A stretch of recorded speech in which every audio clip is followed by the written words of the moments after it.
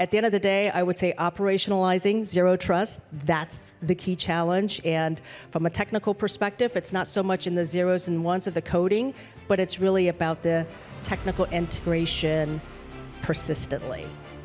Today on the Daily Scoop podcast from the Scoop News Group, brought to you by AWS.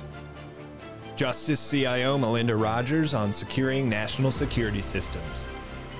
And inside DOJ's journey to zero trust. It's Thursday, February 29th, 2024.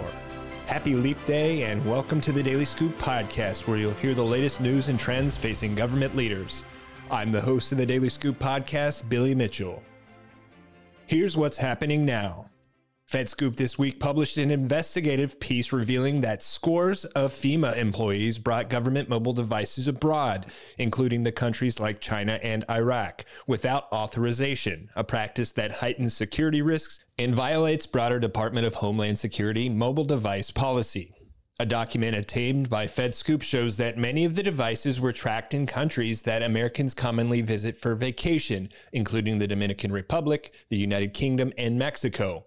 But that list, which displays devices that had access restricted and were beginning to be investigated after being used abroad, also shows that employees brought government devices to countries that fall under the International Traffic in Arms Regulation country list.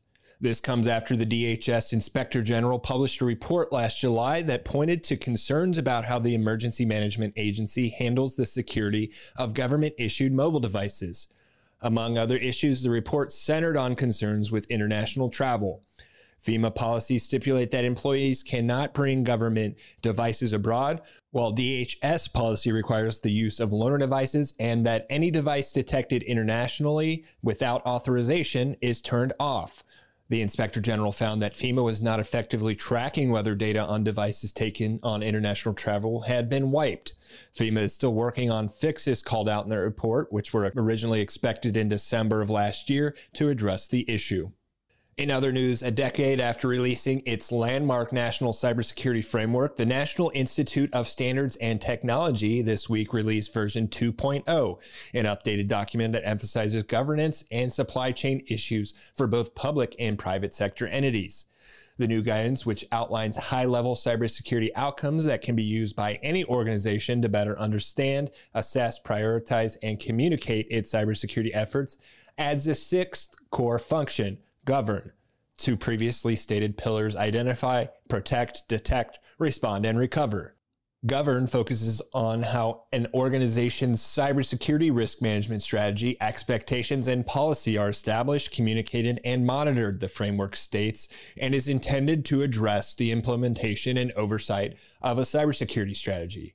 Lori Locascio, Director of NIST and Undersecretary of Commerce for Standards and Technology, said during an Aspen Digital event Monday, quote, "Govern really represents the fact that we have to bring this into the boardroom for discussion." You can read more about these stories and much more at fedscoop.com. The Department of Justice works with highly sensitive sets of information, and because of that, the bar to secure it is much higher than for other civilian agencies. As CIO, Melinda Rogers is highly focused on delivering a zero-trust security architecture across the department to better secure its national security systems and the information within them. Rogers recently spoke with my colleague Wyatt Kash at the Zero Trust Security Summit about that journey and how DOJ is thinking about modernizing its cybersecurity. Let's tune into that discussion now. So, Melinda, first of all, thank you for joining us. And, I think just to set the stage a little bit here, you have a really diverse portfolio here of different folks we've talked to, and there's a lot of impressive people we've heard from today. But you kind of oversee some 40 components last time I checked, including the FBI and some other notable organizations that essentially are charged with upholding the law, keeping our country safe, and, protecting civil rights And at the same time, last I checked, you also oversee a pretty significant budget of something like $3.5 billion of IT investments annually. Seems like you have a pretty full plate. So let me start by asking, how do you go about coordinating efforts to ensure, that all of your components have both the resources and the manpower, to implement some of these key pillars of zero trust architecture? Well, Wyatt, that's quite the introduction. Yes, spot on everything you said. It is a lot. It's a lot of a lot. I would say from our organization's perspective, certainly we have 40 plus offices. At the end of the day, each of these offices, they have their own appropriated dollars. They're faced with all sorts of incoming priorities from different facets of their mission.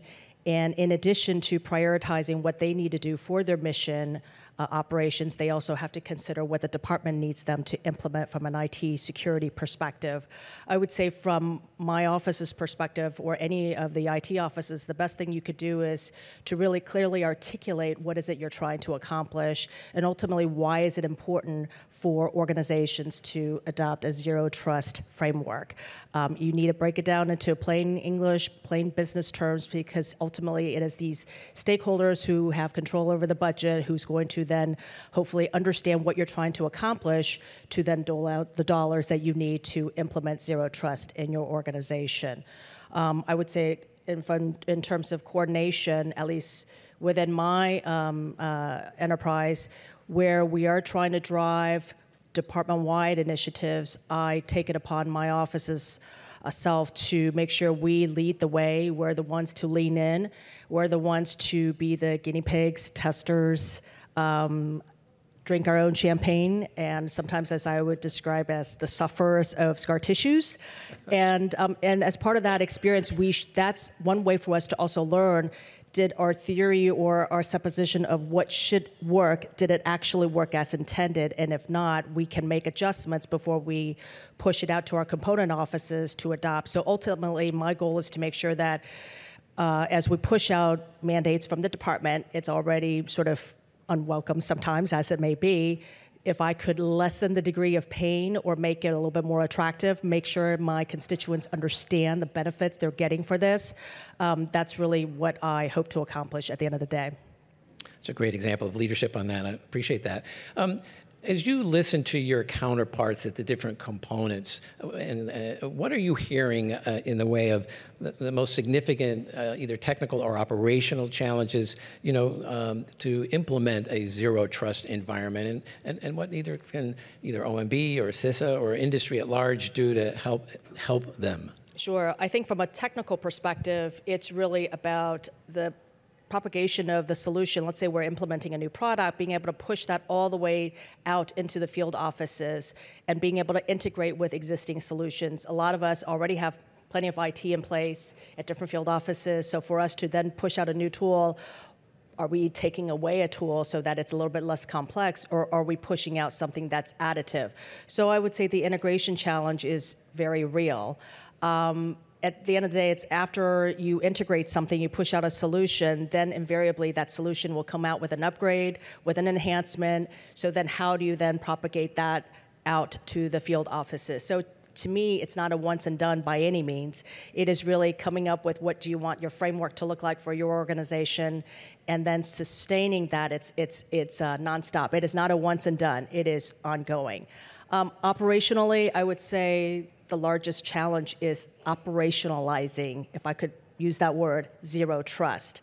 It is complicated. It touches on the assets, the devices, the humans, the security state of the devices, and how all of that is orchestrated together.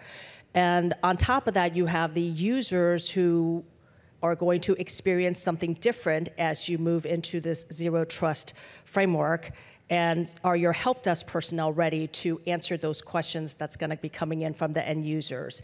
And then also there's the training of the system administrators, network security personnel. So at the end of the day, I would say operationalizing zero trust, that's the key challenge. And from a technical perspective, it's not so much in the zeros and ones of the coding, but it's really about the technical integration persistently.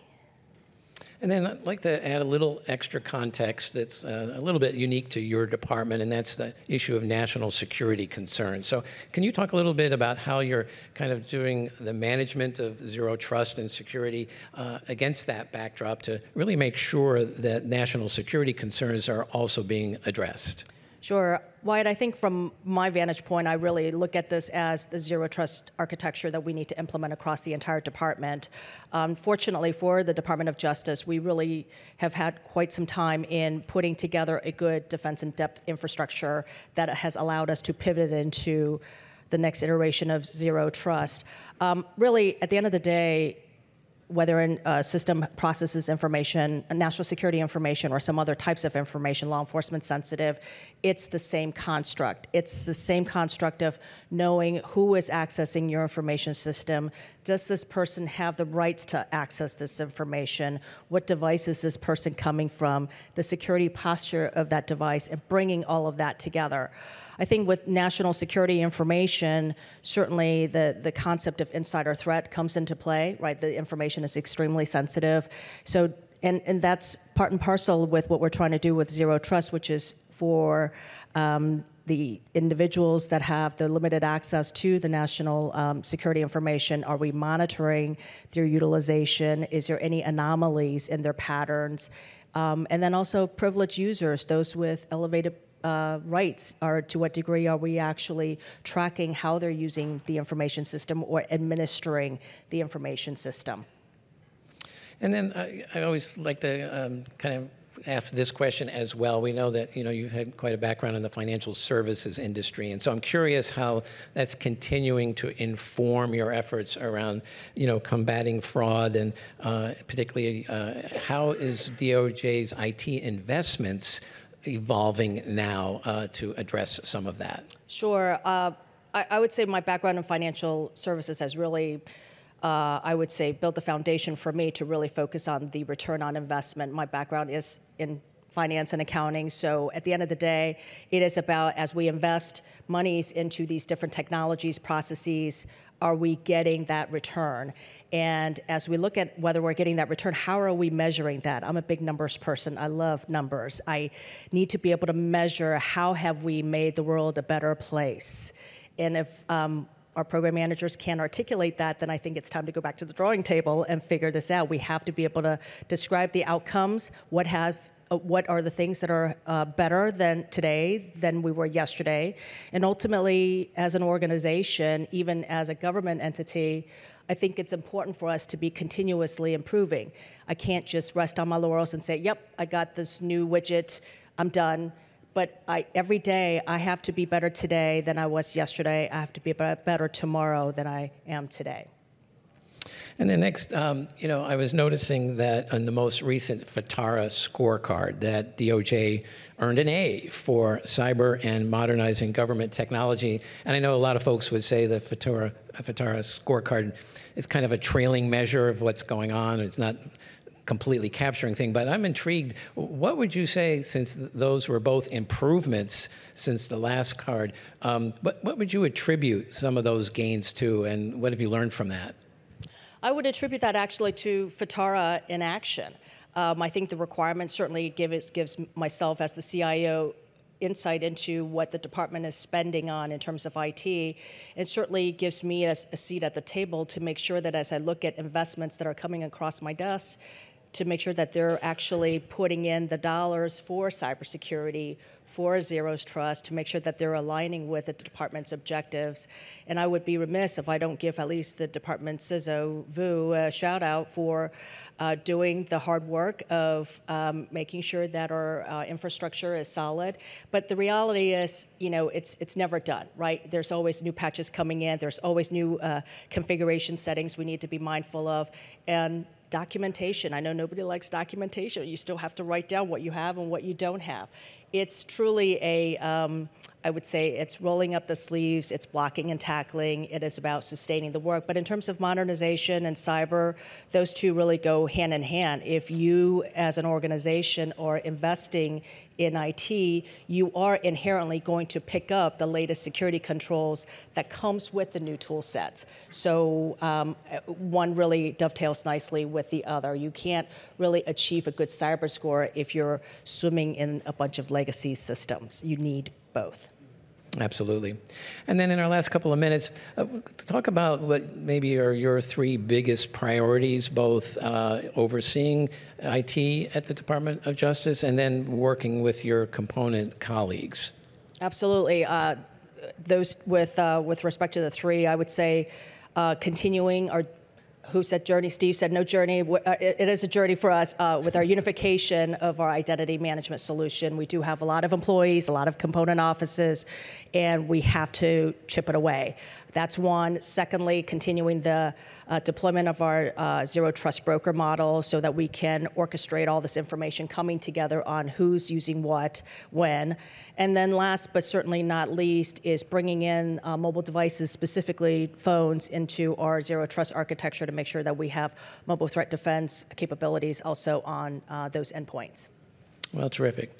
So anything else that you'd like to share of what you're doing at the department with your team and just, again, looking ahead? Sure. I would go back to I think building relationships is incredibly important. At least in my organization, I think it's not a top-down by any means, at least not from my position. It is about collaborating with the component offices, make sure we reach a mutual understanding of what needs to be done. They have their missions, but I also have the responsibility to make sure that the department aligns its initiatives with federal mandates, whether it's FISMA or the Executive Order 14028. Building those relationships, really understanding the nuts and bolts of what's in place, the architecture, I think that goes a long way. And working together to figure out if one scenario does not work, what's the alternative? What's a compensating control to put in place? And yes, standardizing to one is a beautiful number, but sometimes that's not always realistic or possible. So to the degree that we can keep the variation as few as possible, but also as standardized and streamlined as possible, I think that's utopia. And I'll let you know when I get there. That'd be terrific. I have a minute left, so I'm not going to waste it. Tell us lastly, as you're thinking about, since we've been talking a lot about applying AI increasingly in security applications, how are you organizing your team and your efforts around that? I think, at least for us, the biggest opportunity, and probably for many people out here too, is really in the log information. We're certainly required to log a lot more information, a lot more data, and we at Justice, we actually have invested quite a bit of dollars to expand what we're logging, and now it's actually applying potentially artificial intelligence where appropriate with consultation from our privacy attorneys. I want to make sure I say that too, to make sure that as we look at this material, how can we leverage information from all this log data that we've been collecting? Reality is, historically, we've used log data for incident response. When something happens, we go back and look at this. But I think there's a real opportunity there to see what could be applied so that it's more instant, more predictive potentially. Well, Melinda Rogers, thank you so much for joining us and sharing your insights from the Department of Justice. Thank you, Wyatt. It's nice to be here. Terrific. Let's give her a great round of applause. You can learn more about Zero Trust Security at thedailyscooppodcast.com. Once again, I'll pass it back to my colleague Wyatt Kash for this segment sponsored by Amazon Web Services.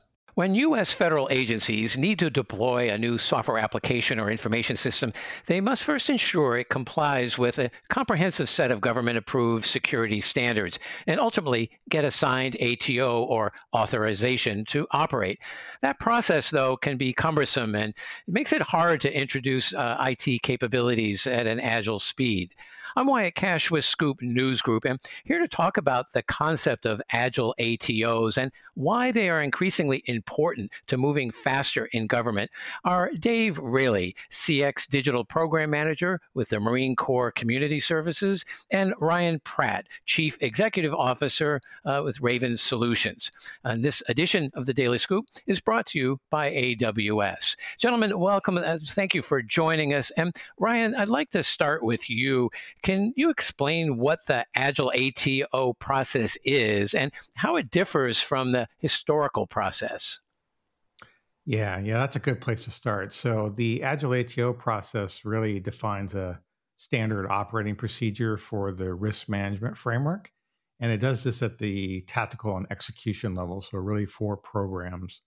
So ultimately, it drives improved outcomes through automation and process improvement, reducing complexity, resources, cost, and time. And it focuses on the entire end-to-end value stream to realize consistent and predictable performance improvements to reduce the typical 12 to 18-month ATO process delivery cycle that DoD components usually face.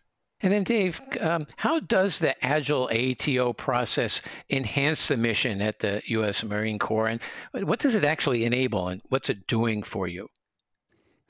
Yeah, well, thanks, Wyatt. That actually is probably the most exciting thing to me is from the program perspective. So our future state of operations really depends on our proficiency to rapidly and securely deliver resilient software capabilities. And those capabilities are specifically helping enable the way that we do service delivery and support our marine quality of life. So for us, we're now in this position of deploying mission capabilities at the speed of relevance. And that's such a critical thing with that young Marine to be relevant and support them. As Ryan just kind of started to allude to, this control implementation and assessment, which is a part of that ATO process, we're doing that at scale now under 30 days, whereas that process takes much longer typically. And a key component as to support our business really is this cybersecurity is now provided as a service and a business enabler as opposed to a gatekeeper function.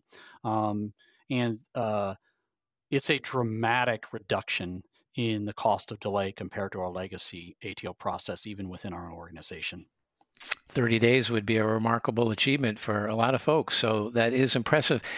Just to follow up on that, can you talk a little bit about, so what are the key enablers for Agile ATO process? Where are you seeing the biggest enabling differences? Yeah, so there's several areas. So I'll try to highlight the most important ones. One, the teams start to now organize themselves around value delivery of the capability, as opposed to these kind of siloed functions where each function is waiting for the next function to pass its task to it, and it introduces a ton of waste and delay in the system. Those things look like very long queues or wait times between picking up and doing tasks. Very large batches of work that's done in a very inefficient way. So we've started to do some things that have enabled that are visualizing the work in progress.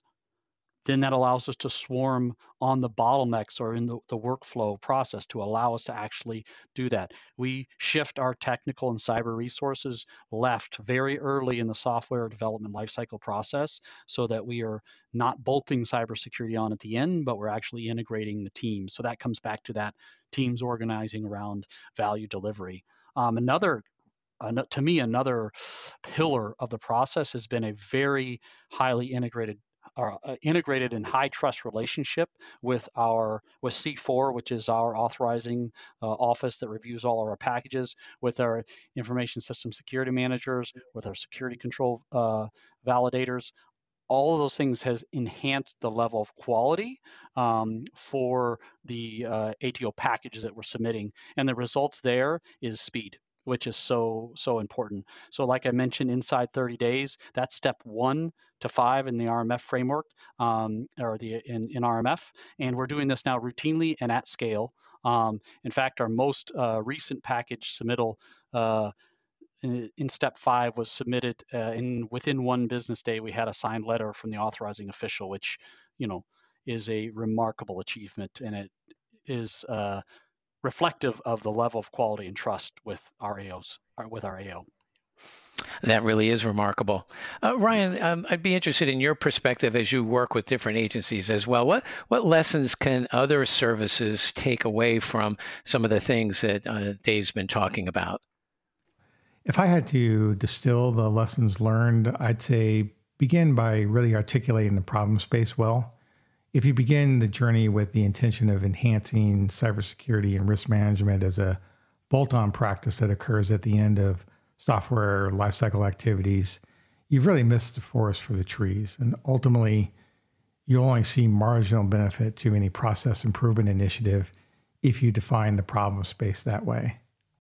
RMF is intended to integrate cybersecurity and risk management into the software development lifecycle from inception. It needs to be baked in, not bolted on. And so we want to shift cyber and risk management left.